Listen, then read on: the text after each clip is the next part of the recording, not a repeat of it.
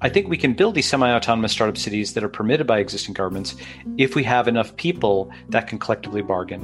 And eventually we can get to like the seasteads and Mars colonies. But step one is just getting people online to group together, to think of themselves as a people and to start collectively bargaining, even with companies, by the way, to get 100 people to collectively bargain with a company to get a lower price for masks, right?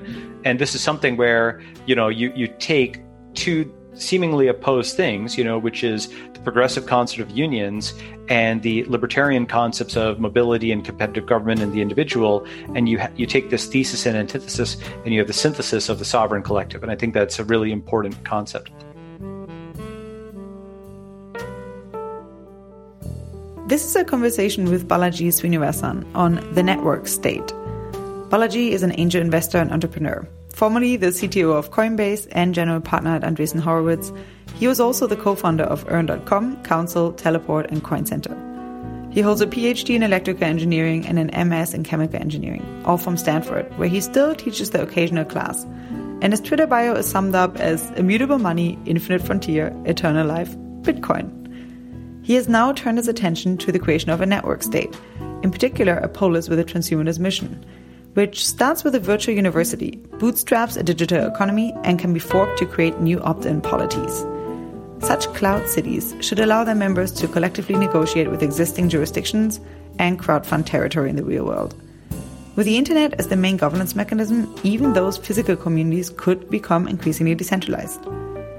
In this conversation, we cover the interplay between the sovereign individual and the sovereign collective, the network as the Leviathan, how encryption becomes a basis for a new system of rights, the rise of virtual worlds with their own crypto economies as alternative to the default paradigm, how their transnational nature leads to competition for citizens, and how to prepare for the shift. He has a book coming out at balaji.com. This conversation is part of Foresight's Intelligent Cooperation Group, a small group dedicated to leveraging computer science and crypto commerce to improve cooperation across human and other intelligences.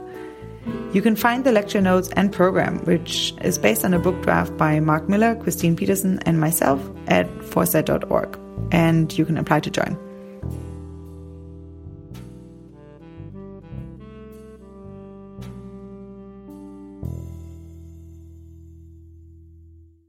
So basically, just as kind of a prequel here, I'm actually coming out with a book and an app and so on related to all this.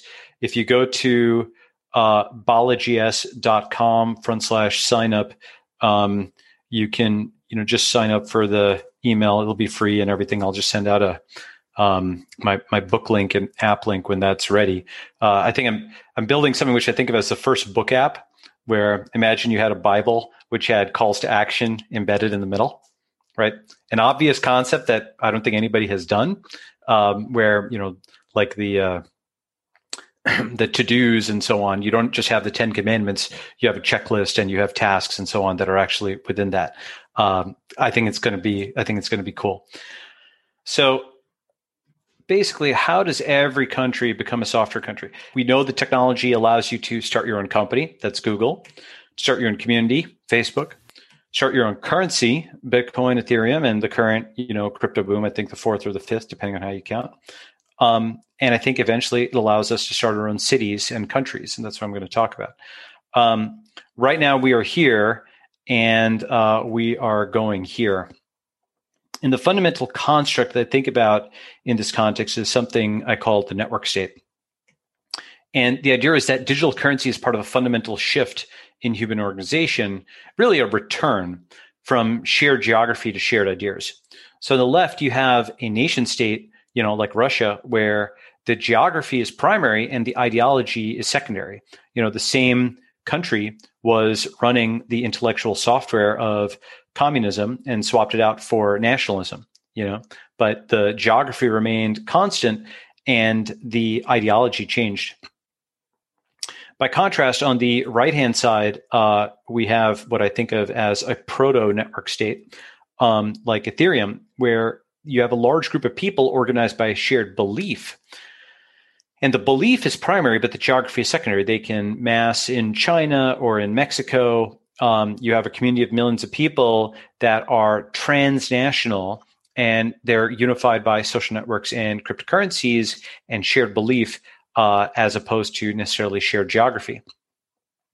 And the thing about this is I think that the first step towards actually building a physical network state, as I'll come to, is that what we're doing is we're using technology to facilitate collective bargaining with existing governments. Now, I actually created this slide, 4 or 5 years ago, and I've talked about this concepts like almost for 10 years. And you're starting to see things like, for example, Wall Street bets, right? Where you have a collection of millions of people that are actually able to exert leverage on existing institutions where it's like a bottom-up organization that forms into something that has that kind of leverage. I think one of the biggest things, conceptual things for everybody here to think about is this concept of crowd choice, which is not the sovereign individual, it's a sovereign collective. Okay. It's a group of people who gets together and who aggregates their preferences to facilitate collective bargaining with existing governments. To give some examples, Elon Musk got a bunch of people or a bunch of states to compete for Tesla's factory. That's like proto crowd choice, where you have thousands of Tesla employees effectively collectively bargaining with the state, with Elon Musk as the union leader. You have the Free State Project, where you have crowd migration, and you have sites like teleport.org or Nomad List, which are search engines for digital nomads. If you put those three concepts together, right? A, the concept of a leader who collective bargains on behalf of his people. B, the idea of mass migration for belief. And C, new search engines and social networks that are based around mass migration on the basis of ideology. You get this concept of crowd choice, where you can move from what I call 51% democracy to 100% democracy.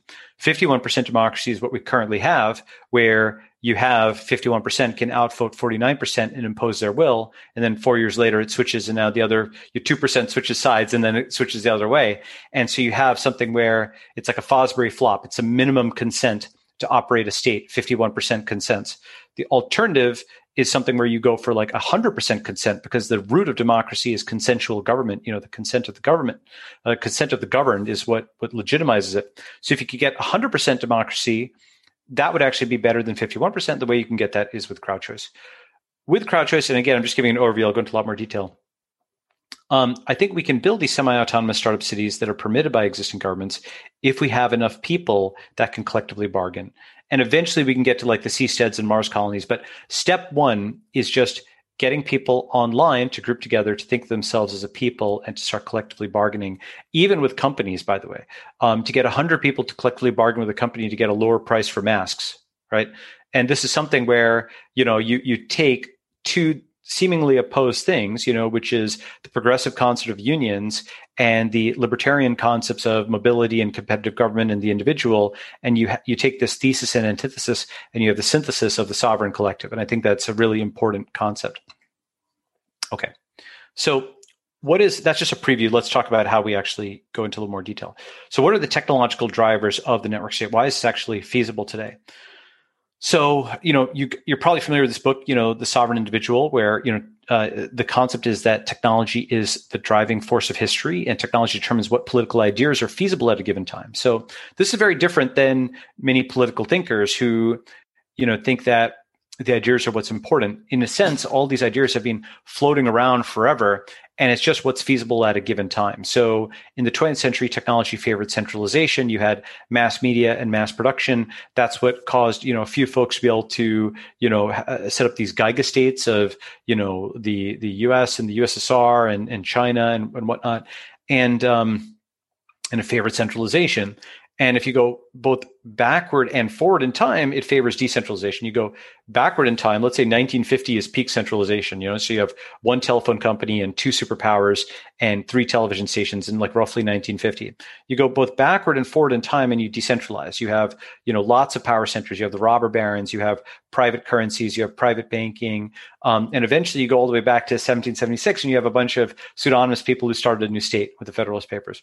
And then you go forward in time and you get the decentralization of media and the internet and cryptocurrencies, and that's what's happening now, right? And once you think of technology as a driving force of history, you realize that any idea you come up with, you want to actually assess it for its technological feasibility, or look at any institution and ask yourself whether it is still technologically competitive. In many ways, what's happening is we have these 20th century, 19th century, 18th century paper-based institutions that simply were not set up for the internet. Very few institutions that predated the internet will survive the internet. So technology is the driving force of history. And again, this is a thesis you're probably familiar with, but the ability to organize violence is changing. If property is cryptography, it doesn't matter if you have a 1 million person army. No amount of violence can solve certain kinds of math problems, as Assange put it. And just to give you a bunch of headlines, Bitcoin means capital controls are now packet filtering. 3D printing means regulation is now DRM. The state is less capable of interdicting the possession of physical objects, from drones to prosthetics to 3D printed guns. Quantified self is actually changing the doctor-patient relationship. Your medical license is becoming your software license. As more and more of the data becomes local, you can swap between different doctors to interpret it via telemedicine, which is finally being legalized in the US, due to the whole COVID shock. And so it becomes something also where a significant amount of interpretation of that data is actually done by algorithms. This is when people tell me, how can computer scientists get into medicine? I say, well, what's a doctor actually doing? They're prescribing lab tests. They're reading charts. Do you know who wrote the code that actually produces those diagnostic reports? Well, that's increasingly a software CEO that's running a clinical lab, or a biomedical CEO that does a lot of software. And so more and more of medicine is actually being taken over by software. Who's programming the instruments of Boston Scientific or what have you? Who's programming the MRIs or the CAT scans? Those are all software engineers. And then you're making a decision. The doctor is making a decision downstream of that, but there's an enormous amount of the actual supply chain that's going into this, which is basically software, as opposed to a government granted medical license.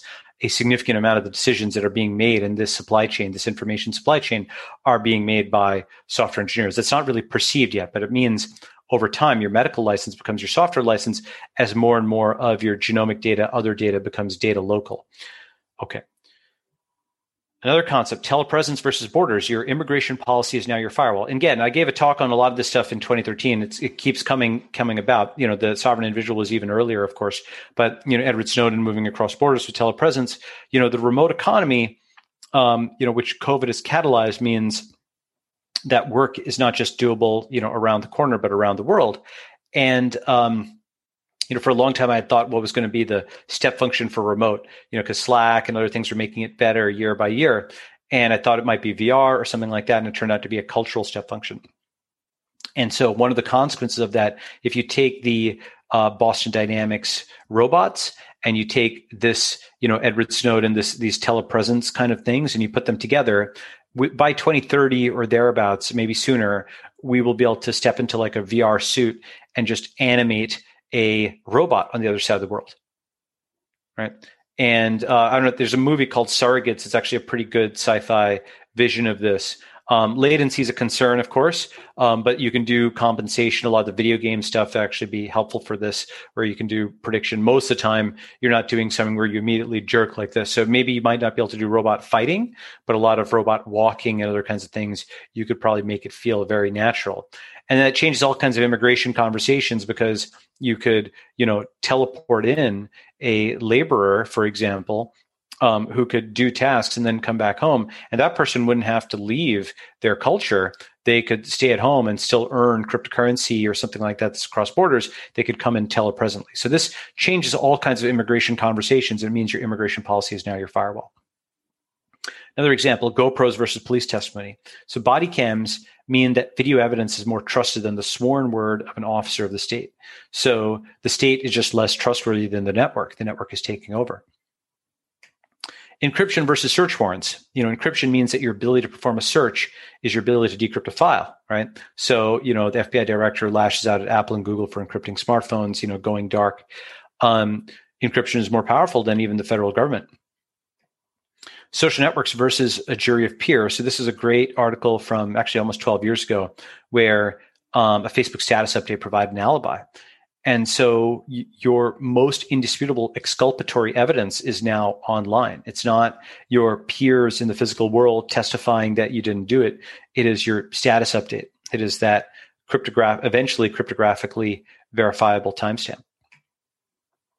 With healthcare.gov, you have the state basically failing, and you have half a dozen technologists that outdid all of the U.S. government's efforts on healthcare.gov.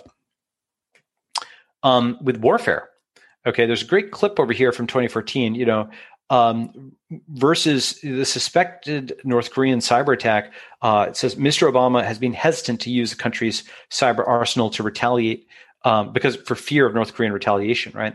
Now, think about that, by the way. What a huge shift versus the war in Iraq. There was no fear that Iraq was going to, maybe there was some paranoid kind of thing, but there was no real fear that Iraq was going to be able to, launch missiles or something against the U.S. But when it comes to cybersecurity, network security, a small country can defend itself, or rather, more precisely, everybody can play offense. Defense is harder. But small countries suddenly, start to become able to defend themselves against the aggression of large states like the U.S. You think about the Navy's newest warship is powered by Linux.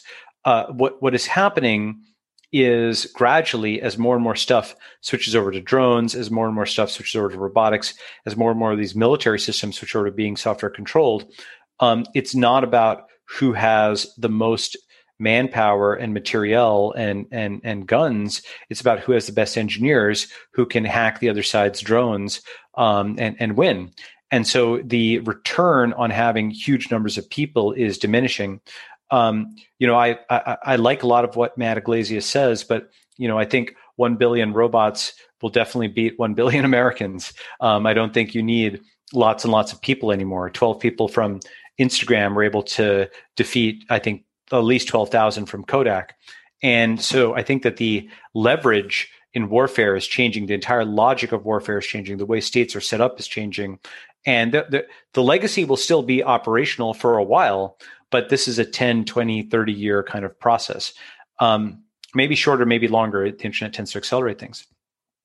Okay, you put all these pieces together, and what do we get? We essentially get something where a new Leviathan is entering the picture.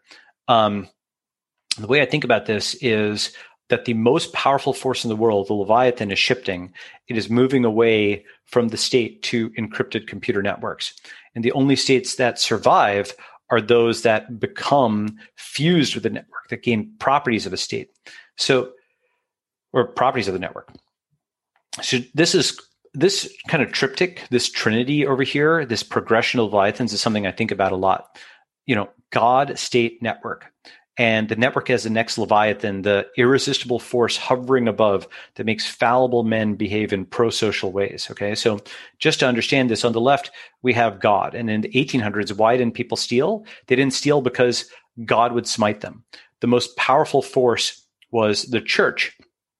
And people actually believed in God in a way that modern people don't fully understand. They thought of God as like an active force in the world, And that's kind of why he was sort of adaptive to say, oh, that's a God-fearing man, because this powerful man, this powerful person who, could do things and nobody could watch them or really check them. If they still feared God, if they truly feared hellfire for doing something wrong outside the view of someone else, their private decision-making might be better. If they actually really believed and feared that punishment, right? So that's why a God-fearing man, even if you didn't believe in God, you might want somebody who believed in a traditional view of God because they might be better behaved. And it's conventional, of course, for atheists to say, oh, well, what are you saying? Without God, you wouldn't behave well. And then many of those same atheists will say, what are you crazy libertarians? You want to remove the state, it'll be anarchy and everyone will shoot each other, right? So that brings us to the next Leviathan. As by the late 1800s, enough intellectuals no longer believed in God. Nietzsche wrote, God is dead. Well, you needed a new force to keep men in order, and that was the state. That's essentially the uniformed police forces, the boys in blue, the military. Even if you don't believe in God, you believe in the guys with guns. And so by the 1900s, why didn't you steal? Because the state would punish them. Of course, some of those states themselves would punish you and steal, such as the USSR. So it's the total state. And you have an example in the USSR where the state was against God, like the USSR would dynamite churches. Stalin famously dynamited this gigantic church in Russia and turned it into a swimming pool. so that people would sort of trample upon, the previous, beliefs of Russians.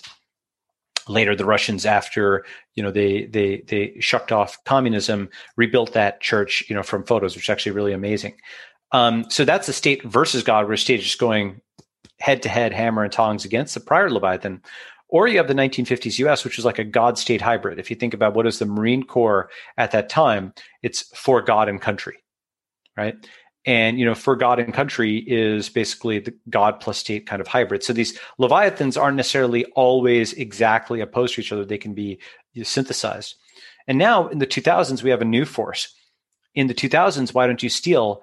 Because the network won't let you. Either you lack the private key, or your social network will have opprobrium or give you opprobrium, or both, right? And now, whereas in the 1800s, the most powerful force was the church or the analog within another society. In the 1900s, the most powerful force, the U.S. military, right? Well, in the 2000s, the most powerful force is encryption. And I mentioned a God-state hybrid, but there's other hybrids. For example, a God-network hybrid would be like the Jewish diaspora prior to Israel. Okay, so people who all believe the same thing, they were distributed around the world in a social network that was connected by the low bandwidth mechanism of sending, physical mail back and forth in packages, and that's like a God network hybrid. And you have a God-state network hybrid. If you think about something, this a bad version is the Islamic State, where they use the internet to recruit lots of people to build a religious fundamentalist state in, the middle of what used to be Iraq. And I think that you also have now, and this is kind of the topic, is you have the network state hybrids, and there's at least two forms.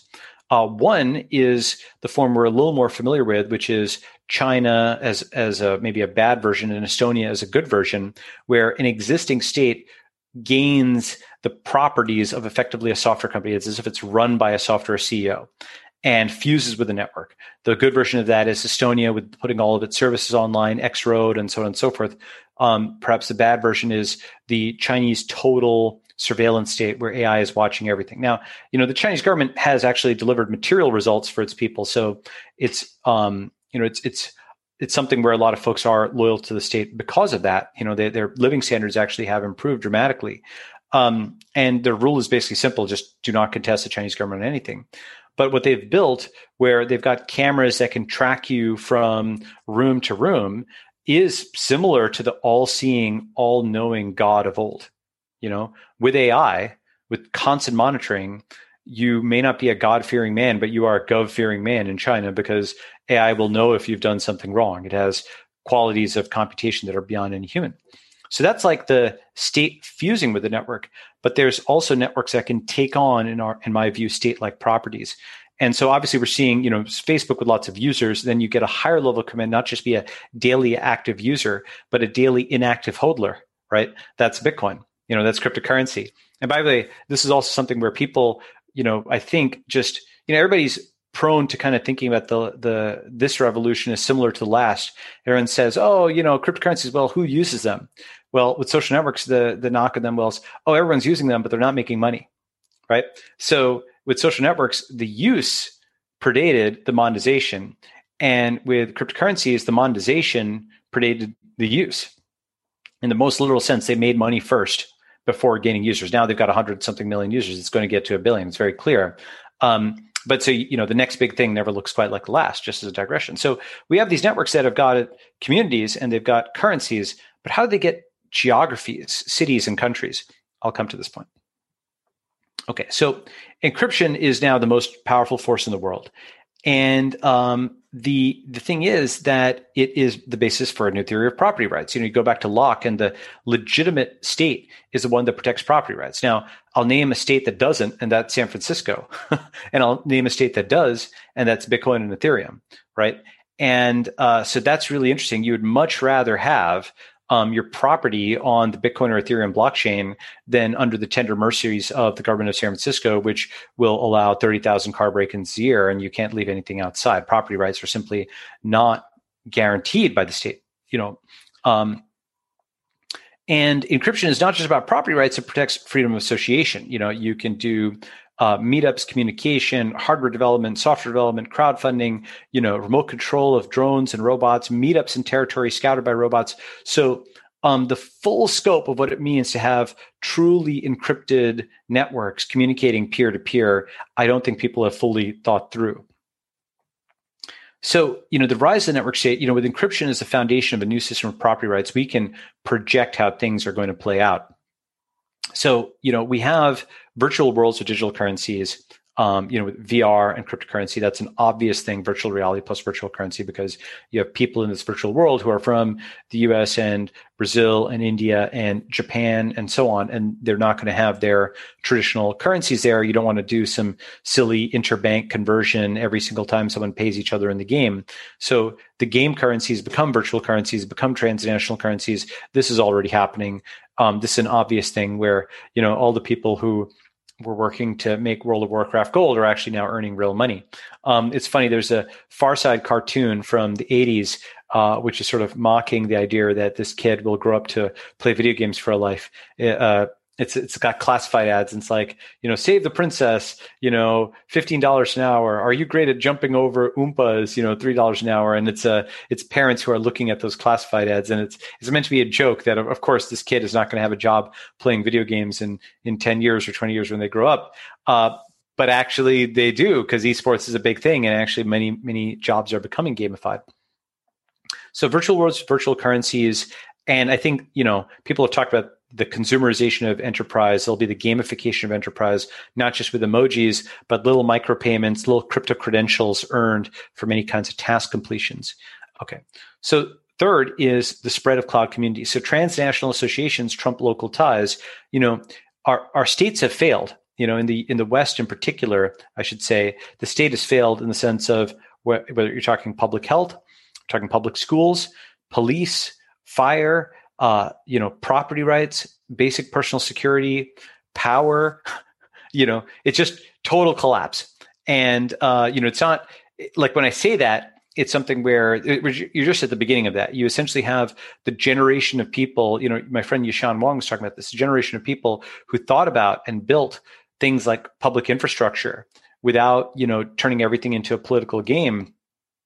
Those folks are dying and or leaving the scene, and you just have a whole group of folks who just inherited a society that they could never have built, right? They could never have founded it. They could never have created it, because it's too hard to build anything from scratch. And if you can't build something from scratch, you also don't know how to modify or upgrade existing systems. They're just fragile, and they're particularly fragile when a new shock like COVID comes in and people just flail. So I think, I was warning some of my friends of what's in San Francisco is also going to come to Austin and Miami, because Austin had adopted San Francisco's homeless policies, for example. And now they've managed to bring in California's, power outages and whatnot. And, probably the fires and other kinds of things, natural disasters. All of those types of things are in part just a function of a poor state, bad government that can't plan.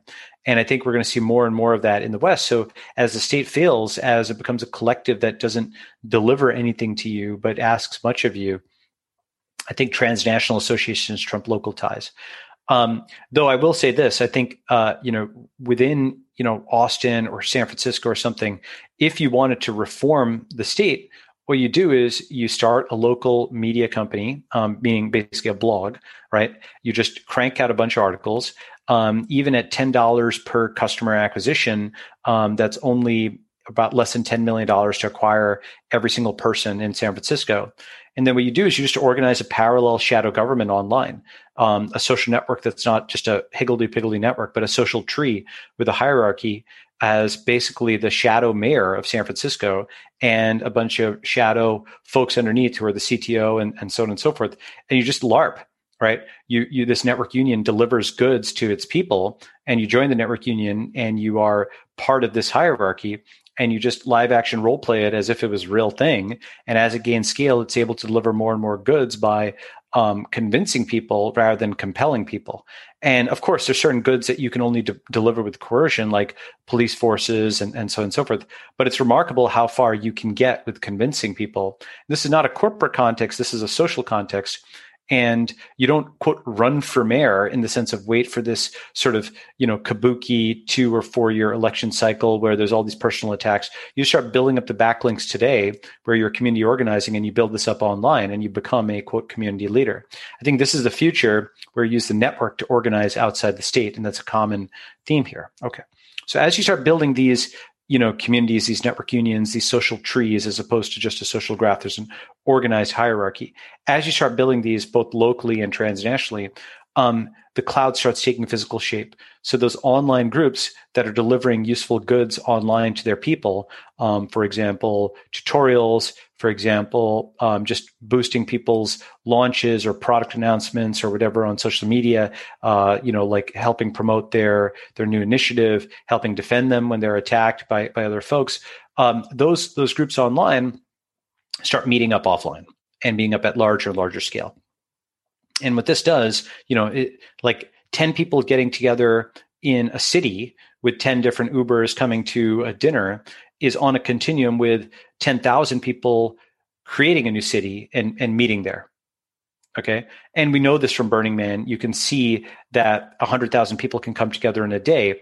And this also shows, by the way, that there's actually a third axis. People often think of this as NIMBY versus YIMBY, but it's really NIMBY versus YIMBY versus what I call HIMBY. And the reason is the NIMBY says don't build anything, and the YIMBY says build vertically. But there's also HIMBY, which says build horizontally, and build horizontally outside of the context of cities, as cities used to be built, where you could just roll up an RV on a plot of land, and that's your new home. And you have the MVP of what a building is. You just radically reduce the startup cost of starting a new city. The rules are basically just someone has a private plot of land and they just set the rules. And that's going to be just one person who decides whether you can build something or not. Ideally, if it's out in unincorporated land, whether it's Wyoming or someplace that is actually very easy to build. And when you do that, like a Burning Man style thing, guess what? You can just horizontally spread. Sprawl may be actually good. Why is sprawl good? It radically reduces building costs. You don't need to do all this stuff to build steel and glass and so on vertically. You can just spread out horizontally, and you can iterate. You can move an entire city block around here, and then you grow up over time. And this is how, of course, cities arose originally. They didn't have skyscrapers in the 1800s when all these cities were settled. We're kind of going back to the future. And what that does is it means that people now start to organize in the cloud, organize these hierarchies, take physical shape. And now once that happens, once that process happens more and more, start in the cloud, end on land, meet in the cloud, meet up on land. Once that becomes more and more routine, and you need actually apps around this because bringing 10,000 people to a location is harder than bringing 10.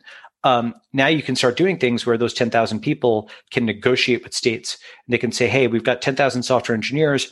We will all come to Miami if you legalize, this COVID vaccine, for example. You say it's a sanctuary city for versus the FDA, or you say, hey, make this a crypto capital, which is actually already happening, which Francis Suarez is doing. And this concept of collective bargaining with governments, we know it works because Amazon did it with HQ2. With just 25,000 people, New York and other places were putting in bids. And New York has 27 million people. Why would they care about 25,000? That's only 0.1% of the population. Well, yeah, but it's probably like 1 or 2% of the revenue that comes in, and it's got knock-on benefits. So maybe it's like 5 or 10% if it compounded there. And so a relatively small number of people can have enormous leverage if they collectively bargain. I think that's an important insight that a lot of what I consider ideological libertarians don't think about. They don't think about the collective. And conversely, a lot of progressives are sort of blind to the idea that states are dysfunctional, though they're always into the collective. And I think putting both those insights together is how you get binocular vision, rather than just having one color of the spectrum on its own. Okay, so combining all of these, what we can start doing once you start collective bargaining with governments is you have states that start to compete for citizens or groups of citizens, and you join various of what I call these network unions, which are social networks that organize like unions, which have clear leaders. but you can opt in, right? So basically an influencer, an online influencer today is the kind of person that becomes a leader of a network union. You stand for something, you have some beliefs, you have an opinion on how society should be organized, you have followers, you hopefully have some management capability or a friend who can manage, you organize them into a hierarchy, and you have just digital tasks to do each day. This is what I'm doing next, by the way, so you can sign up for the book and the app when it comes out. And if you guys want to do your own, you can do that. And there's basically 3 paths, right? You can be a citizen of an existing state. That's fine. B, you join one of these new network unions and maybe found your own network state, so I'll come to. Or C, you actually found your own network state and you become the CEO of a new network state. You found your own network union.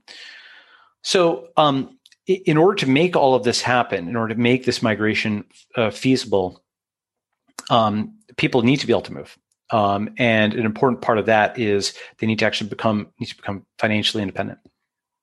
So I'll get to that part in a second. So the thing about the network state, the reason that it's coming about, where you have these cloud formations that take physical shape, that crowdfund cities and then states and so on, is that smartphone-mediated mass migration is going to apply the same pressure to countries that software has applied to companies. So if every company is a software company, basically the best companies are run by software-savvy leaders. If they fail to adapt, their customers leave. Every country becomes a software country. The best countries are run by software-savvy leaders, and they fail to adapt, and their citizens leave, right? So you think of actually exit as the most important right. In fact, actually, if you go to look at the UN Declaration on Human Rights in, I think, 1948, it talks about the right to emigrate as a fundamental right, as distinct from the right to immigrate. You want to allow someone to leave your house unless they're they're in prison or something like that. But for them to immigrate, to come into your house, well, you might have something to say about that, right? So the right to emigrate, the right to leave, is a fundamental right that's probably more important than the right to merely vote. The Soviet Union granted the right to vote. It had all the kinds of procedural nonsense about it, but it didn't grant the right to leave. And the right to leave is something where that's actually more fundamental. That's why Jackson Vanik was put into place to sort of shame the Soviet Union into allowing some of its people to leave at 1976 Jackson Vanik Amendment. So this is going to cause, by the way, a new form of interstate conflict. It's interstate competition. And normally, with geopolitics, the states that compete are the states that are geographically near each other, like they are fighting over, a mountain range or something like that. Now, just like Google News put every newspaper in competition with every other newspaper in 2002, the remote economy and the ability to be remote and work from anywhere is putting every city and every country into competition with every other city and country. Folks like Mayor Suarez have figured this out. He's a software savvy leader. He'll be pulling folks in. It may turn out to be like Google News, where essentially most local newspapers just died. They were simply not set up to compete in this environment. And the very, very best just pulled in all of the talent. It's possible that also happens where you don't need 10% of the world to be like Mayor Suarez. You need 10. And those folks will just suck up tons and tons of talent from other places. And those other places won't be able to, adapt in time. That's a possible outcome. We will see what happens. So that's a fundamental driver. Emigration will form network states and also reform existing states. And it is because of software that this is becoming possible, because these encryption networks are forming, because these people can kind of mass migrate together. Okay, so the concept of crowd choice. Mobile is making this more mobile. If you think about every kind of technology, virtually everything we're doing in technology is cutting the obligate ties to the land. For example, a social network, even the question, where are you? That is a very modern question. If you went and looked in old books, right, in the year 1700, why would someone say, where are you? Like maybe they'd send a letter to somebody and, but they kind of know the address on the other side. So they know the guy is basically in this place. Where are you is a very, very modern question. And because where are you? I'm on the other side of the table from you. Okay. Like usually you just ask that when someone's in person. So one of the things that social networks has done, which people don't usually think about, is it's reduced the cost of moving because your friends don't even know that you've moved unless you've announced it. This is completely different from the world that many of us grew up in the 80s and the early 90s, where like if you move, you would fall out of touch with people. Now, the only way you fall out of touch with people is if you just decide not to contact them. They're always available, or you block them or something. And you go down the list, and what many people don't really think about are things like, for example, we talk about remote work, but video games have enabled remote play, right? You don't normally think about that, but just the fact that you can do it online, that you can play these video games online, well, that means that they're remote capable play, and they've got billions of dollars that have gone into them. So you don't need to socialize with a Zoom coffee, which is sort of an artificial thing. You can all play just Call of Duty or Fortnite together, right? Which a lot of companies are starting to do. And you can just go down the list of all these things, and everything that's just put on the internet has just removed the obligate tie to location. And I've got dozens and dozens of examples of these, from, accessing any entertainment from anywhere, to digitizing your bookshelf, to, more futuristic things like drone delivery, which is actually operational, by the way, in China. Like drones will come to your hotel room door with snacks and stuff, especially in COVID, a lot of that stuff has been accelerated. So all these things, mobile is making us more mobile. And, translation, for example, that's going to come online, being built into phones where you can speak to people and they can hear in the foreign language. All these things, if mobile is making us more mobile, well, law is also a function of latitude and longitude. And so as you change your X and Y, you change your governing law, because, tax rates, income tax, property tax, state gasoline tax, sales tax, all those things vary by geography. So you put those together. If mobile is making us more mobile and law is changing, law is a function of latitude and longitude, it's going cheaper to change the law under which you live. Okay. So as you change your X and Y, you change your governing law, not just moving between states, but moving between countries. This also applies internationally. And we haven't really thought about this. Like the remote economy is now pushing this up. I mean, you guys have talked about this, a lot of folks in this community, but most of the world has not thought about this. And what we need to do is make the moral case for it as something which is about individual autonomy, but also about groups having collective self-determination. And, we make the first case, but we don't really make the second one. And the second one starts to become harder to argue with, because you have 1,000 people who are in one voice, who are pushing back against some institution that would try to delegitimize their desire for self-determination. And at first that might sound silly. Oh, you're a people, are you? Well, you just grouped in a social network, a few days ago or a few weeks ago. But once it becomes a few years ago, and there's a consistent kind of culture that's formed there, it becomes harder to dismiss. In many ways, religion is just a cult that stood the test of time. That's probably true. And so, for folks to take you seriously in terms of your aspirations for national self-determination, you're going to need to show some staying power. But over time, if you're consistent enough, if you're evangelistic enough, people will capitulate. That's the story of Bitcoin. That's the story of Ethereum. We're seeing essentially folks give in to this stronger, smarter, more convincing, more convinced social network that actually has a sense of what it wants to build and what it wants to bring to the world. And so don't underestimate that power of collective belief. This is one of the biggest things I think a lot of libertarians have a blind spot on. Okay, so law is a function of latitude and longitude. As you change your X and Y, you change your governing law. This applies internationally, and this applies to collectives. And it's becoming easier to coordinate crowds online. Billions of people are now familiar with social networks and messaging apps. This is this great post which shows, Facebook, the nations of the world, Facebook, China, India, WhatsApp, et cetera, et cetera. And setting up a 1 million person social network is really not that hard nowadays. You all know folks who have done it. It's actually remarkable, the scale of that. We don't really perceive it because we see a number on a screen. We don't see an auditorium with all of your 1 million users in one place. We're going to see that with VR. So VR will make these crowds tangible. They'll make people realize how many folks you can see at the same time in VR. And that actually starts to build kind of a national identity online as another piece of the proto-network state. So all the prerequisites are in place for T-Bow sorting. If you think about T-Bow's assumptions from the T-Bow model of 50 years ago, all the prerequisites in place to gather a group online and cheaply move it to a new location, if you look at his prerequisites. And that's what enables crowdsourcing, basically collective bargaining with governments. Take 1,000 remote workers at $100K per year, aggregate their preferences, and start trying to negotiate with mayors and governors. Okay, so now what you can do. Now, this is applicable to some of you, not to others. This is more geared for maybe folks at the beginning of their careers. But anybody can become financially independent by maximizing your personal runway. And, in 2005, the playbook for becoming financially independent was come to Silicon Valley, found a company, raise VC. Paul Graham wrote stuff on exactly this. But the 2021 playbook, really, this was the 2017 playbook when I first gave this particular slide, is leave Silicon Valley, don't found a company, and don't raise VC. Instead, just get a remote work capable job, save money, and now your personal runway goes up. And the reason for this is that it's way easier to reduce your burn rate by 5x than increase your net worth by 5x. If you're willing to move to the middle of nowhere and cut your expenditure and just read Kindle and, live on not super tasty, but super healthy food, tomatoes and, fresh fruit or whatever. Well, fresh fruit can be kind of expensive, but you know what I mean?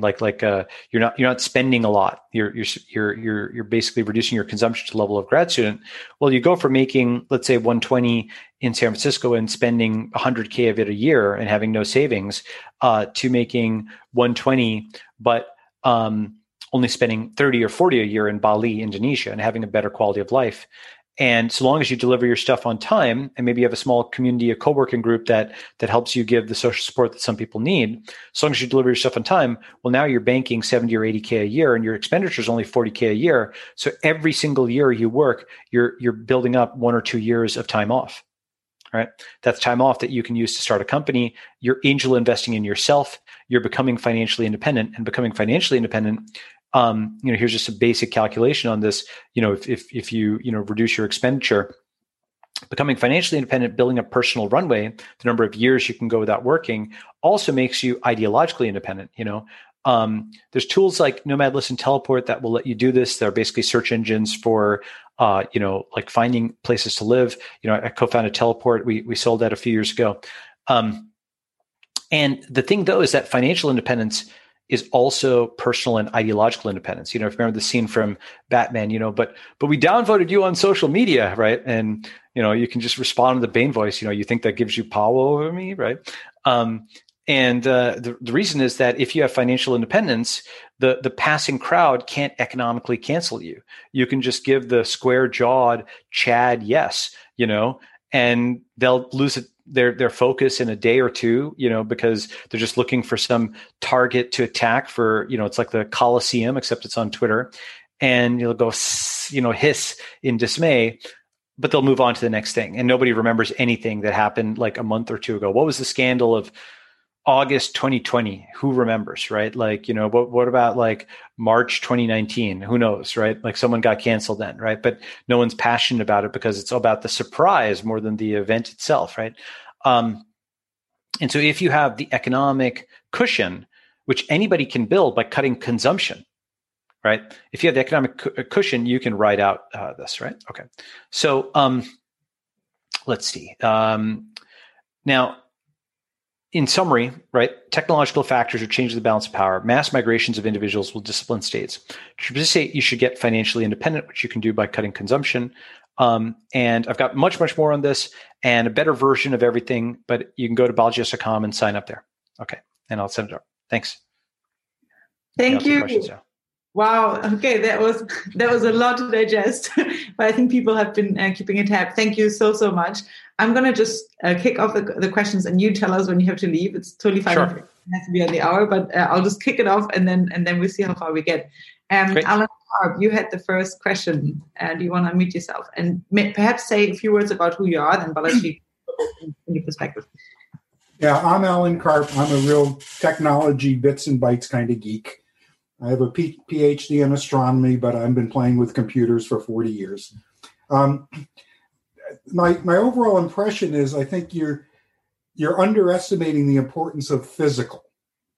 I have my online community. We've got my network state, and the mayor of San Francisco says homeless people can camp out on my front yard.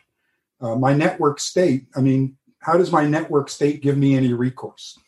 Great question. And the answer is we're sort of post-Foucauldian, right? Foucault's whole thing is you can just deconstruct anything. And, if enough people will say something, you can just change the software in people's heads. And what I've realized is actually let me give a somewhat longer answer. The short answer first. Short answer is your network state, your people in the cloud can collectively exert leverage on that local government to either shame them into providing police forces or eventually start a city of their own. So I actually do believe that physical is very important. You're right that we can't yet reproduce very easily remotely. I guess you could do mail order, IVF or something, but it's not that easy. So you're absolutely right that physical is important. I think the key concept for me is that polities are a social technology which is installed in our brains. And computer networks allow us to organize and say what society we want to build, and then we can materialize that offline. That's fine, now, but there will be other people putting pressure to allow homeless people to camp on my front yard. And sure. So what happens is what you want to do is move faster, escape things. You want to basically think about exit and mobility as the most important thing. And what this means is reducing consumption, reducing possessions, reducing like the bigger the house you have, the more stuff you have, the less leverage you have. Mobility is leverage against the state. Okay. I don't buy it, but I'm an old guy. Maybe I'm just not seeing it. Okay. Thanks, Alan. Next one up, we have Chris Weber. And Chris, perhaps 2 words about you so Balaji can put you into perspective. I work on decentralized social networks, and actually my present work is on moving the work that we've done on decentralized social networks, such as Mastodon, Polymer, et cetera, to being able to move into virtual worlds type spaces. So I do think a lot about the governance type structures that this might enable, and especially experimental, cooperative, low, basically like a low risk of experimentation virtual worlds where you can try some of these things out and see if they actually work. One of the things in terms of replacing physical governments that we have, the traditional state, that I think is an interesting challenge, is that if we look at what's been done as in terms of the particular roles that markets and democracy have traditionally placed side by side, where markets allow for organic and distributed organization that doesn't take a top-down approach. But democracy, in terms of one person, one vote, can help prevent against runaway effects of plutocracy, where it is it's possible for those who have accrued so much power to basically just stamp out everyone else who's at a certain below a certain threshold, right? So if we've done a good job of importing the networks type system, the market type systems into our networks, but we haven't seen those types of importing of traditional democratic systems. Is it possible to import them, or are we going to find ourselves just incredibly vulnerable to Sybil attacks if we even try to bring them into the network, because of the way that it's very easy and cheap often to create online identities, in that you're not necessarily kind of let's say, immersed in meat space in the way that we've used to be able to set up the one person, one vote type scenarios. So sorry if that was a bit rambly. No, thanks. So let me actually, so you actually helped me articulate something, which is democracy is vote with your ballot and capitalism is vote with your wallet. But one of the things I argue for is radically increasing our conceptual weight on a third force, which is vote with your feet. Mm-hmm. Okay. And it is right. If you think of these 3 sliders, right? Vote with ballot, vote with wallet, vote with feet. You have different kinds of governance systems that are set up to accommodate each of these, right? And all 3 of these are actually factors in, for example, the American political context. If you have a graph, for example, which is the cost to vote in this fashion and the effectiveness or efficacy of the vote, in terms of probability of changing the law under which you live. So let's say you vote with your ballot. Then you have a very low cost. It's like an hour or something to fill out the ballot, maybe go down to the polling station or whatever, and a very low probability of changing the law under which you live. It's like 1/n to be the tie-breaking vote and so on. It's more symbolic than anything else for most people. Then you can go up this a little bit and you can say, okay, I'm going to make a political donation. I'm going to make $2,300 or whatever the limit is, or I'm going to donate to a PAC. And you're now voting with your wallet. And that is probably somewhat more effective than voting with your ballot. You know, the exact number of votes per dollar, as gauche as that term sounds, something that every candidate calculates and that the Washington Post occasionally publishes on, like how many votes do you buy per dollar with this donation? And it's probably more than one. So you're buying 10 or 100 or whatever with your campaign ad purchase or indirect campaign ad purchase. So that's a slightly larger chance of changing the law under which you live, but it's still fractions of a percent, you know, fractions of fractions really. And then you have the third, which is vote with your feet. And now that's the most expensive. That may cost you not a few $1,000s, but $10,000 or more to like migrate, right? And pack all your stuff and so on and so forth. But it's by far the most efficacious in changing the law under which you live, which is to say it's like 100% chance that you change the law because you're going from, you know, California to Texas, or from, you know, Texas to Singapore, or from, you know, Miami to, or New York to Miami, or from Oklahoma to Switzerland, right? You know what the law is on their side. You're actually purchasing the law with your move. And there's two things that technology can do here. The first is we can reduce the cost. We can reduce the barriers to exit. And we're already doing that. If you saw my like kind of 40 things, which I'll make all this nice, by the way, and I've got tons more content. Allison has seen much more content. This actually isn't even my best talk. I've got a lot more. So, or at least I think I've got better stuff. You'll have to be the judge. Technology can do it. At least two really important things. First, it can reduce the cost of exit, because there's nothing that says it has to be tens of thousands of dollars. You can have really cheap moving services. You can have digitization of your books. You could have, you know, for example, clothes that are in a new place. You can really push digital nomadism harder than we have, you know, and I think COVID is going to do that. And the second way you can do it is when you start talking about collective bargaining with governments, you might be able to get into the golden upper left corner where there's a very low cost to vote and a very high probability of changing the law under which you live. That is to say, if you can get 10,000, 50,000 people in San Francisco to credibly commit, they're all going to crowd migrate to Miami unless the local government changes something. Well, I mean, the San Francisco government is completely, you know, like they're not responsive. So it probably won't work there. But let's say Austin, the Austin mayor might be actually concerned that a bunch of his citizens were going to move. Now, you might say, why would the mayor care? Because they'll still be in power even if these citizens move. Who cares? Well, the thing is that eventually they'll realize that they'd be king of nothing, right?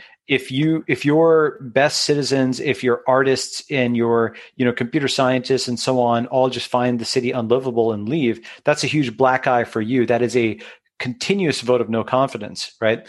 Which can be done at any time, as opposed to, rather than doing a recall and this whole 20th century model of like a waterfall where it's this process and so on. You just snap vote of no confidence, boom, get a bunch of people online, give a list of demands, and if they're not met, move, right? And that's actually operating at the speed of the network. And so it's by including that third force of physical emigration, right? I think this also addresses Alan Karp's point, hopefully, which is the physicality is critically important, but what you can do is sort of digitize the credible threat of moving, right? And that also gets you leverage, and that reduces the cost of actually, changing the political outcome. So let me pause there, get more thoughts. Yeah. Okay. Thank you. Next one up, we have Josh Tans. Hi, I'm Josh, PhD student at Oxford in CS, and also run something called the Meta Governance Project. So I have two small questions or 2 points. One, first is there was a talk by a constitutional lawyer named Ilya Somin, and he was that was at a couple of years ago. He wrote a book that I'll link to in the chat called "Democracy and Political Ignorance." And it actually, in that book, he makes like a very similar argument to what you're making here, which is that, why will kind of smaller government, or what's the kind of issue with nation states? It's partly like he claims political ignorance, and the solution to that is essentially voting with your feet, right? So he's making a connection between this idea of the fact that like a lot of people like vote in these national elections, but they don't really know that much. They're much more suited to making decisions where they're like voting with their feet because they're more incentivized to do certain kinds of research. That's an argument for smaller government in certain ways, where he makes that connection. But I'm kind of curious, one, like, are people really incentivized to inform themselves in these online settings. In my kind of research and sort of like experience is that typically like there's so many decisions in these online communities. People don't really participate in like the governance features of the existing sort of like networks like Bitcoin, Ethereum, or only a very small subset of them. So like in what sense is this like really, are we really pioneering new things? Are people actually like going to actually participate? The second question that let me just answer that one quick, so sure. Before I forget. So basically, what you're saying is, would people be informed consumers of these network states? Yes. Okay, and my answer to that is, I mean, as long as you have a lot of choices, and some of these will be very visible, right? Like in the sense of there'll be skyscrapers.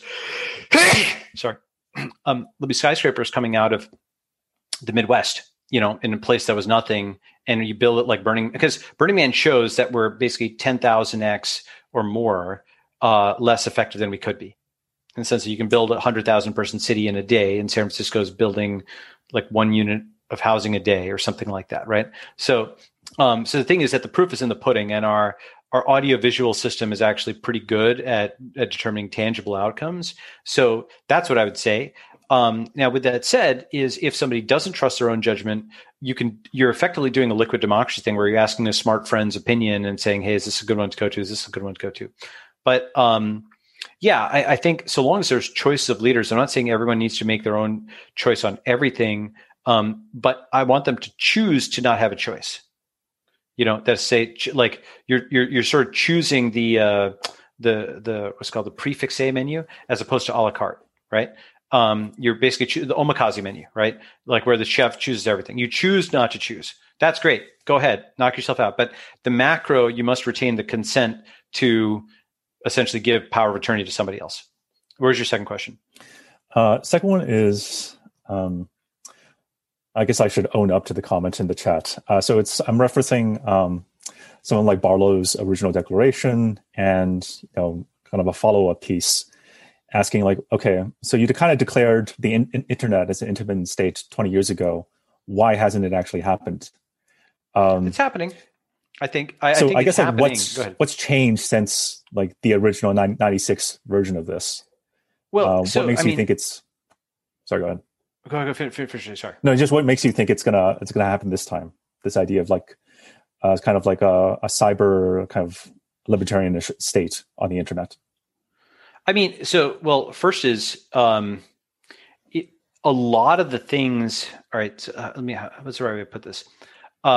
I actually think a lot of Barlow's stuff was actually very good and very prescient. I think insofar as there'd be any critique of it, I'd say, there's the Hegelian dialectic, right? Thesis, antithesis, synthesis, right? So thesis, you have the state. Antithesis, you have the network. Synthesis is the network state. And you have states that take on properties of networks and networks that take on properties of states. So simply him being bold enough to put that out there as like the total opposite of this, it is often in that fusion that you can find something interesting where you take the good pieces of each. For example, like just I shouldn't say a prosaic example, but Coinbase is something which, why did it do so well? Well, it took Bitcoin, the trustless digital currency, and it said, we're going to be the most trustworthy name in digital currency, right? Where it took the thesis of, hey, you're going to trust your bank, and the antithesis of digital currency where you don't need to trust anyone, and say, okay, we're going to be the bank of digital currency, the trustworthy entity in this space. And I think folks who think very ideologically, it's actually useful to identify poles, but folks who think pragmatically can make blends and not just take the pure primary colors of red, green, and blue, but actually make paintings out of them. I mean, this is an obvious point. Chinese culture has this concept of yin and yang and, what have you, right? Like this is something many cultures have.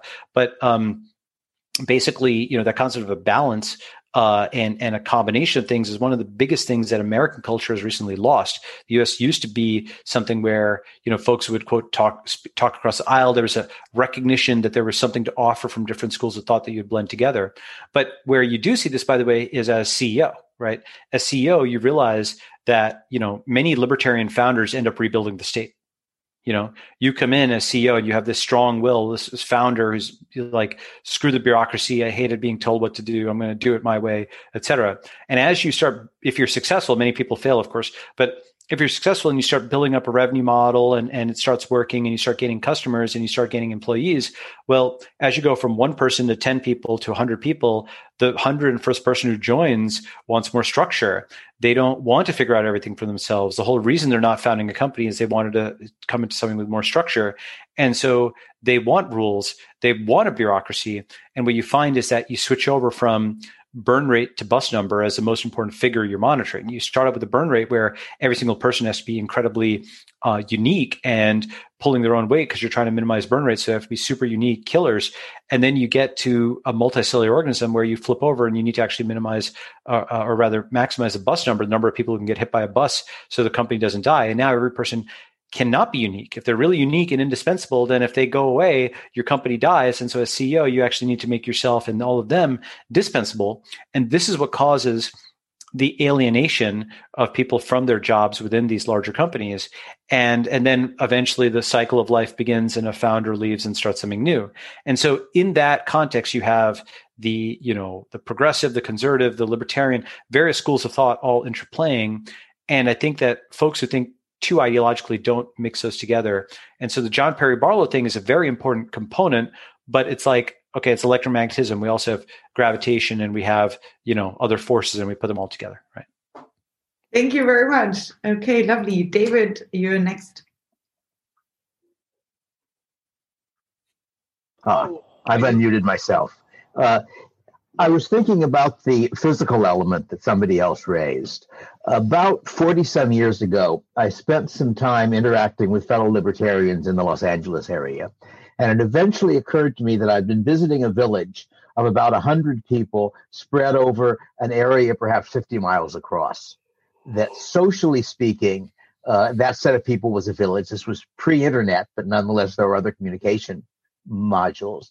And I'm wondering if that might be the best solution to the problem of physical interaction. And I was thinking especially of the context of universities or colleges, that the actual education is something you can get pretty easily in other ways. And I think a large part of what a college is providing is a whole bunch of young adults interested in interacting with each other, flirting with each other, maybe finding a mate, maybe getting into arguments, maybe setting up a future partnership, stuff like that.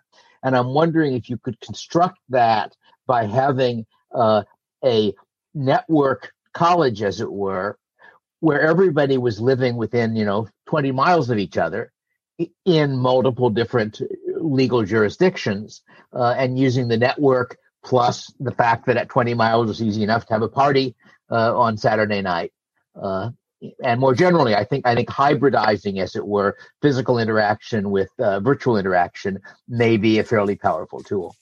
Yeah, I think so. I mean, I think also COVID has just killed universities, and they're not going to be the same after this. And so I think we have a real shot at unbundling a lot of those features that you mentioned that are all there, and then maybe rebundling them into something. I think that, I think there's several different experiments on this. This is not exactly college, but I funded something called Kibbo.com, KIBBO.com, which is basically gives people a van that they can live out of, and they just have base stations around the U.S., and you drive back and forth, and there's base stations that you can kind of be at, and you basically are going back to like a nomadic, peripatetic life. And you can work from anywhere. For the kind of person who wants to see the Rockies today and be in Vegas tomorrow, maybe see some friends in Austin the next day, and so on and so forth. That's like almost like a gap year, like touring Europe kind of thing. Not exactly university, but it's similar. And you can certainly meet lots of people. Your Tinder is now geo unlocked. A different phase of life for me, but for some of the young folks might be interesting. So David, I do think that structures like that. I'm not sure if that specific one will work, or rather, I'm not sure if that specific one will be the only one that'll work, but I think we can try that as well as others.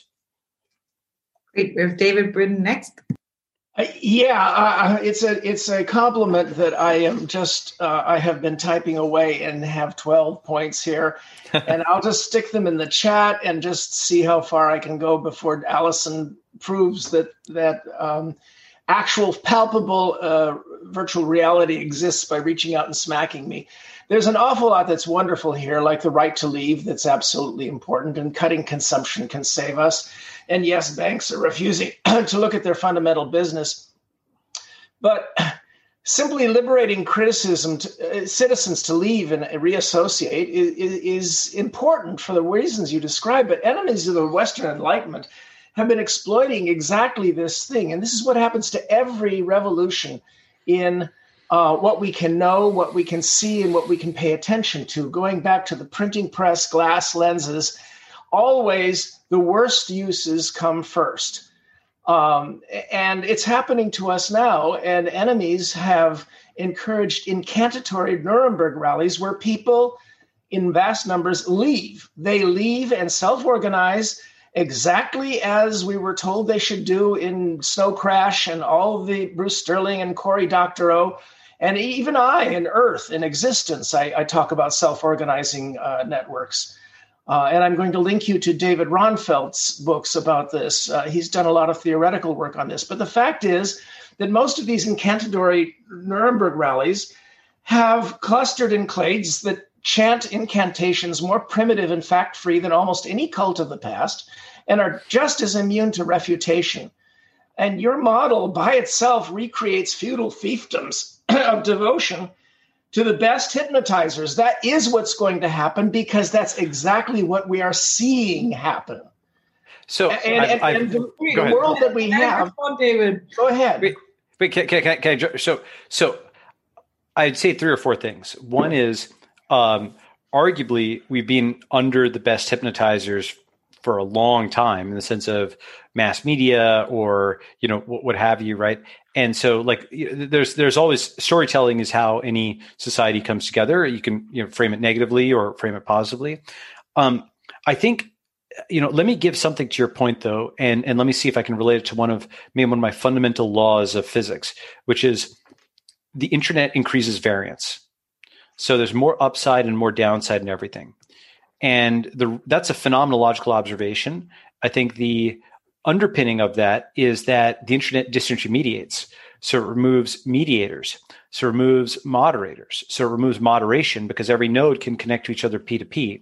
So those centralizing systems that were enforcing mediation, moderation, mediocrity, each of which are terms that have a different connotation and tone to them.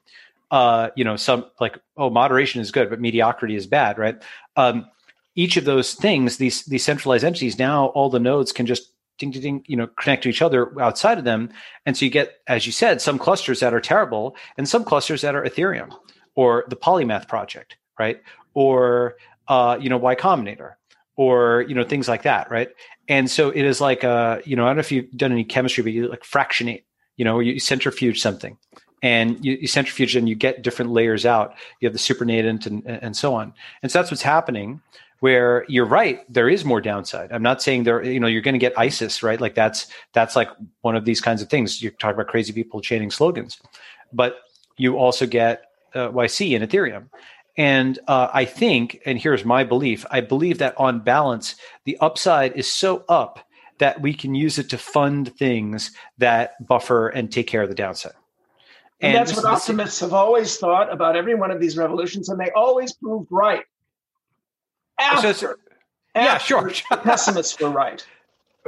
Right. Well, so then I think we're basically aligned then. I mean, the thing is also that, I think to bet against technology is to be on the wrong side of history, to kind of remix a famous saying. And so we, like, David Hilbert, we will, right? We're going to drive the future. And yes, the printing press led to the 30 Years' War. And what we're in the middle of now, I think will be seen as the social war, where it is essentially a war of networks versus each other, global networks. And that's just starting, by the way. Like the Democrat, Republican or whatever in the US is like, that's like the 1619 or whatever of the Protestant, versus Catholic thing. There's all of these transnational networks that are going to be slugging it out from crypto to, social networks and so on. And they're all expanding and contracting like this. And then eventually they're going to reform into physical polities that have a degree of stability and that block all communication from non-partners, just like you'd block, transactions from non-partners and that accept from partners. And then that always shifts over time. So I think that's what's going to happen. And, whether it's what we should do is steer it in a good direction. That's like the thrust of history, and maybe we can make marginal changes on the sides. I'm going to drop a whole lot of slug of text and some of these points into the chat. Okay. You can find them if you want, or email me and I'll send it to you more directly. Sure. No, I appreciate the feedback. It's great. It's really inspiring. Very, very interesting. Thank you. I have two more folks. Is that okay? Or Sure. Yeah. Yeah. Okay. Good. Then, next one up we have Jazir and then Daniil. Hey, Balaji. I'm Jazir, a founder of a token called Thorchain, and a new one. Awesome. Sorry? Go ahead. I said awesome. Go ahead. Oh, and a new one called SifChain, which is coming out soon. And I have a question for you around something I've been thinking a lot about in relation to like getting these actual communities to like really exist in real life in a way that like you do want to have sex with or have deep conversations with or whatever, all these people, as opposed to just like we all seem to have similar interests and so on. To me, what it makes sense to do, like something I've been fixating on is this concept of like knowing what everyone in my tribe actually needs, getting them to make them better off. And then as a part of that, if we need to move or we need to do something in relation to our network state or our nation state or whatever, we do that. And I'm wondering what you think about, ideas like, having a much deeper understanding of what the 150 people in your tribe need, and then providing that for them or vice versa as a way to really like create stronger groups. Yeah. So something I'm thinking, I've got actually one of the chapters in this book is we're moving from, I think, the social graph to the social tree and the network union, right? So a social graph is just everybody organized higgledy-piggledy, you're friending this person or whatever, you friended this person from like 17 years ago or whatever, right? And then you move from that into a structure where there is a community leader and there's accountability and there's someone who's a decision maker that people appoint by basically opting into this network, right? So you have a social community leader, they have folks folding into them who have folks folding into them, and they deliver goods to everybody who's in this hierarchy, just like a company does, but outside of a company context. For example, with these power outages that are happening in Austin, they would organize food, they'd organize shelter, they'd organize blankets, that type of stuff, right? As the state fails, you have these, community organizations that arise. And even when the state isn't failing, they're helping you learn things, earn, with your career, with social defense online, and so on, right? And I think then what you do is those things start meeting up and they start building physical connection. People start going and saying, oh, I want to live near that community. Maybe I already do. Or maybe, there's 30 people who are in a group house or a few group houses near each other. And now we'll kind of move to there. And you might have a few clusters, by the way, around the world. They may not all be in one place. There may be different clusters of this, sort of social tree around the world. And when you start to get there, one of the things that I've talked about with in some of the lectures Allison has seen is I think that people really underestimate how much the internet has increased the viability of enclaves. So an enclave is like a piece of territory that is surrounded, it's landlocked, right? And the reason an enclave historically was bad is without access to the sea was the original peer-to-peer network. Right, is still the original peer-to-peer network because once you've got access to the sea, Portugal can ship stuff to Brazil or to Macau or whatever, and no other nation can get in the way, right? And once you have these enclaves today, if you have enclaves today, if you go and crowdfund territory here and here and here, you can network them together, and you actually have a more functional, like physical piece of land. And one of the things that I think can happen over time, and this Allison sees some of these lectures is. If you look at the, list of UN countries, right, about 30% of them have a population less than 1 million, and about 60% have a population less than 10 million. Many of us have built social networks that are larger than that. And a next step would be to have a dashboard which is showing not just the size of this social tree that you've built, right? Not just, all the things they've done, but also the total amount of land that they own in all these enclaves around the world. And you start comparing that to UN countries, and you start rising up the ranking, just like there's this website called fiatmarketcap.com, which is showing how Bitcoin is rising versus other fiat currencies, right? So you'd actually show how your decentralized country has more land and people and GDP and so on than actual UN recognized countries, and eventually get recognized. That's a totally crazy thing to say right now, but that's actually how you do it. That's how you take the internet and you use it to pull a bunch of pieces together. So that's like, this is just like a piece of, maybe a much more practical and thought through strategy. But one of the concepts here is we start actually funding not simply company founders, but community founders. A community founder is somebody who is essentially the manager of a piece of real estate, who governs who can come in, who adjudicates disputes, who does the culture formation, and so on and so forth. And all those community founders fold into the CEO of the network state. And basically, those are all pieces. You might have a ranch here. You might have an apartment building here. You might have a like a cul-de-sac here, and so on and so forth.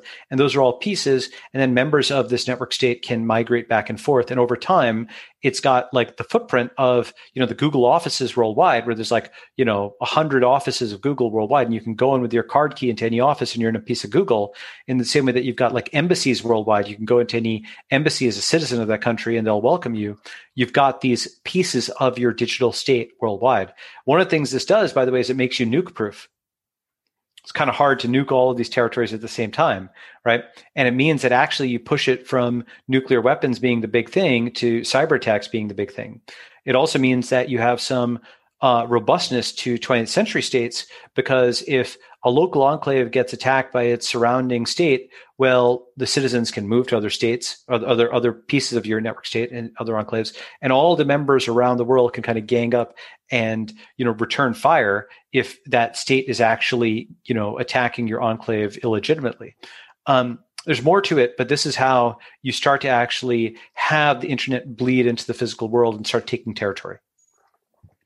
Thank you. Okay, and one final one for you. We have Daniel and David here. David is not here, he is here, but behind the door. So just one me today. Hi, I'm Daniel Lieberman, one of the many Lieberman brothers and sisters who 5 of us do businesses together since 2005. Currently, we are directors of product at Snapchat, but in our transitions out. All 4 of us at the same time. So my question is, I already asked some question in the chat, but I think that maybe a more interesting question would be, imagining that we already are having a meta government, like someone is forming a meta government.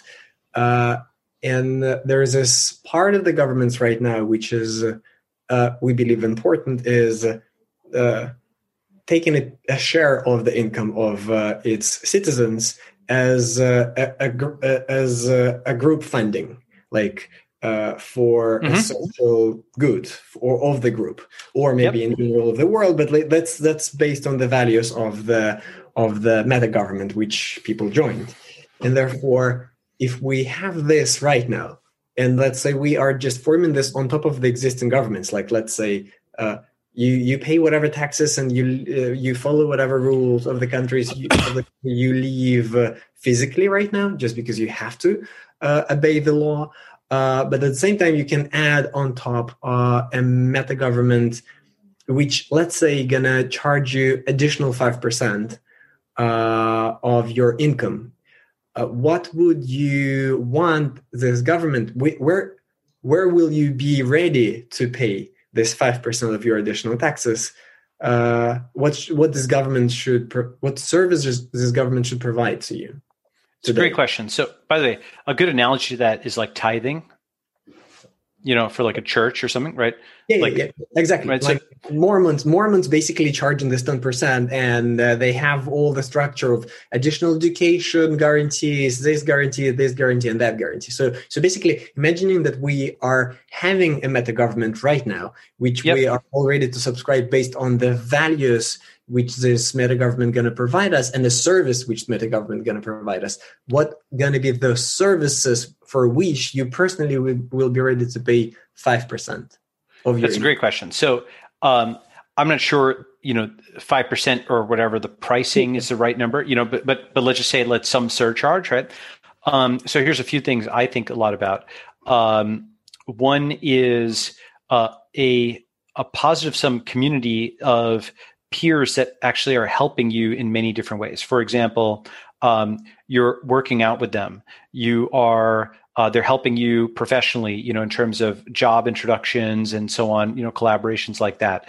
You're learning from them. You may do open source projects with them. You may read books. You may hang out like this. Maybe it's childcare. You organize childcare so that you have round robin childcare so that everybody gets some time off and so on. There's collective insurance pools for things like health insurance and other kinds of things, or even credit unions, because with crypto, you can actually form a credit union with any large enough group of people if they opt into it. And there's social self-defense. Basically, if one of them is canceled online, then the community can both rise up and defend that person, as well as potentially crowdfund, or bring that person into the fold because they're being attacked by somebody outside, right? Once we start actually thinking about external attacks being attacks of other tribes, then, that's actually a pretty important thing for people. And maybe they can reboot under a pseudonym or something like that. And then, crowdfunding land, right? Like actually getting together and then crowdfunding land. And, what I would flip it as, by the way, is I think there's the 5% cost, but I think you might also get significant benefit, right?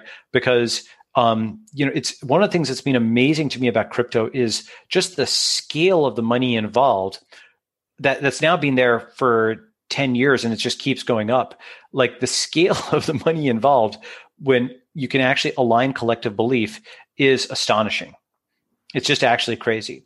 And so just getting 1,000 people to agree on something could unlock way more money. The thing about that is money is not at all everything, but it is something that's tangible and quantifiable. And in our secular world, it's now a signal of the strength of belief, right?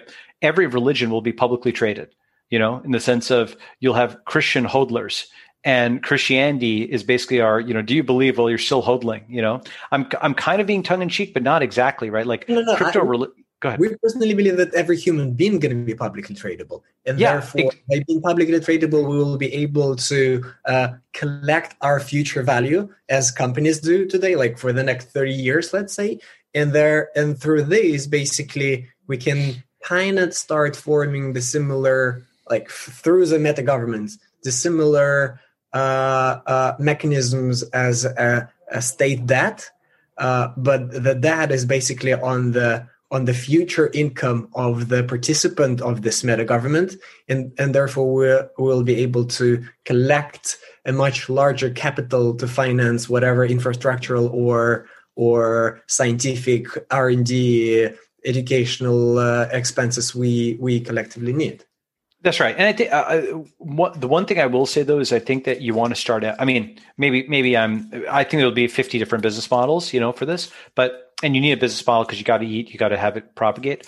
But I actually do think that once we start thinking about crypto and the things that come out of crypto and things that come out of encrypted networks as social technologies for kind of aligning human beings and having them do things between themselves that they couldn't do at smaller scale, that unlocks so much money, that so much wealth, that it's something where it's not that they have to pay 5%, but they actually gain by joining the network. I actually think it's going to be that much larger. So we'll see, but that's my strong hypothesis.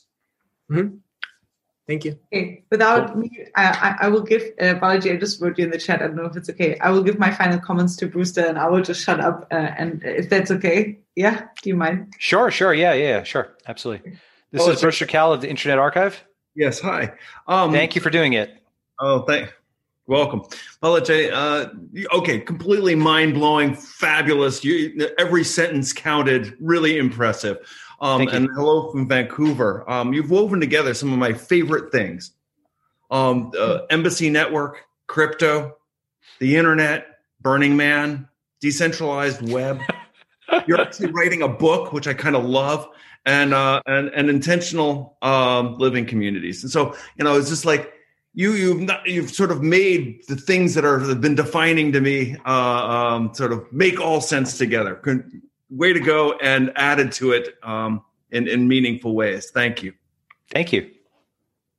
Well, I appreciate that. I think that's exactly what I've tried to do, is a synthesis, of a lot of different strands in technology, because we actually have a culture, right? We have, like I'd almost call it an implicit religion, with Satoshi Nakamoto as Jesus Christ, and artificial intelligence as God, and life extension as reversing age, or living forever rather, as reversing aging, eternal life. Heaven as space exploration, and and so on and so forth. And we have a culture, and we have a set of things that we believe in that haven't actually been explicitly articulated. And people, it's almost like a set of training examples that have been given by to an AI, and you kind of mimic them. And it's not you, but one does mimic them. And what I've tried to do is kind of explicate them together, because I think it's a positive culture which gets beyond a lot of the infighting around the world, and actually refocuses technology on what it is, which is not the technology industry, but it is miracles. It is curing the deaf with cochlear implants and restoring sight with bionic eyes. It is reversing aging with life extension. It is reincarnation with, if you saw my tweet on this, where basically you can do eukaryotic chromosome synthesis. So you can go and sequence people, and if they have high karma in their community when they die, chromosome synthesis is getting better and better. We've made it work for bacteria. We can do it for smaller eukaryotes. You could resynthesize Brewster 2.0 in the future. I think that's actually much more practical than cryonics, because you'd have the DNA sequence, and you'd be able to basically clone yourself in the future. And then maybe you replay your experiences to that person, and they've got actually, all right, do this, and don't do this, just like advice from the older you to the younger you, right? So pulling all those things together, that's a positive culture that I think the world needs. And I think it's something where you can do forks of that. You can have, for example, Rod Dreher writes about like the Benedict option. You could have like the Christian version of a network state. You could have the vegan version of a network state. You could have the CrossFit version of a network state. But I think the very first network state is going to be the true technology version, which ties in all these threads that you've talked about, plus especially transhumanism, and everybody in the last decade who talked about, all the things we're just doing apps and so on. I'm like, well, you ain't seen nothing yet. And I think that the key thing for that to innovate in the physical world is using everything we've done in the cloud to group a bunch of people together who have common strong belief, and then push hard enough to change the laws in the physical world. Right? Starting with crowdfunding territory, with lobbying, with media, with whatever political stuff we need to do, we need to realize that actually you can only get so far with individuals, and by a collective of folks, even outside of corporate structures, we can make a lot of things happen. So that's how I think about a lot of this.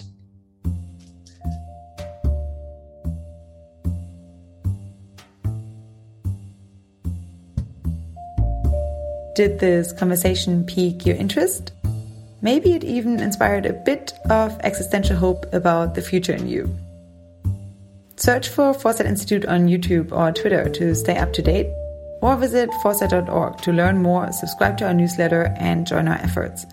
We are entirely funded by your donations, so please support us if you like what we do. Thank you so much for listening.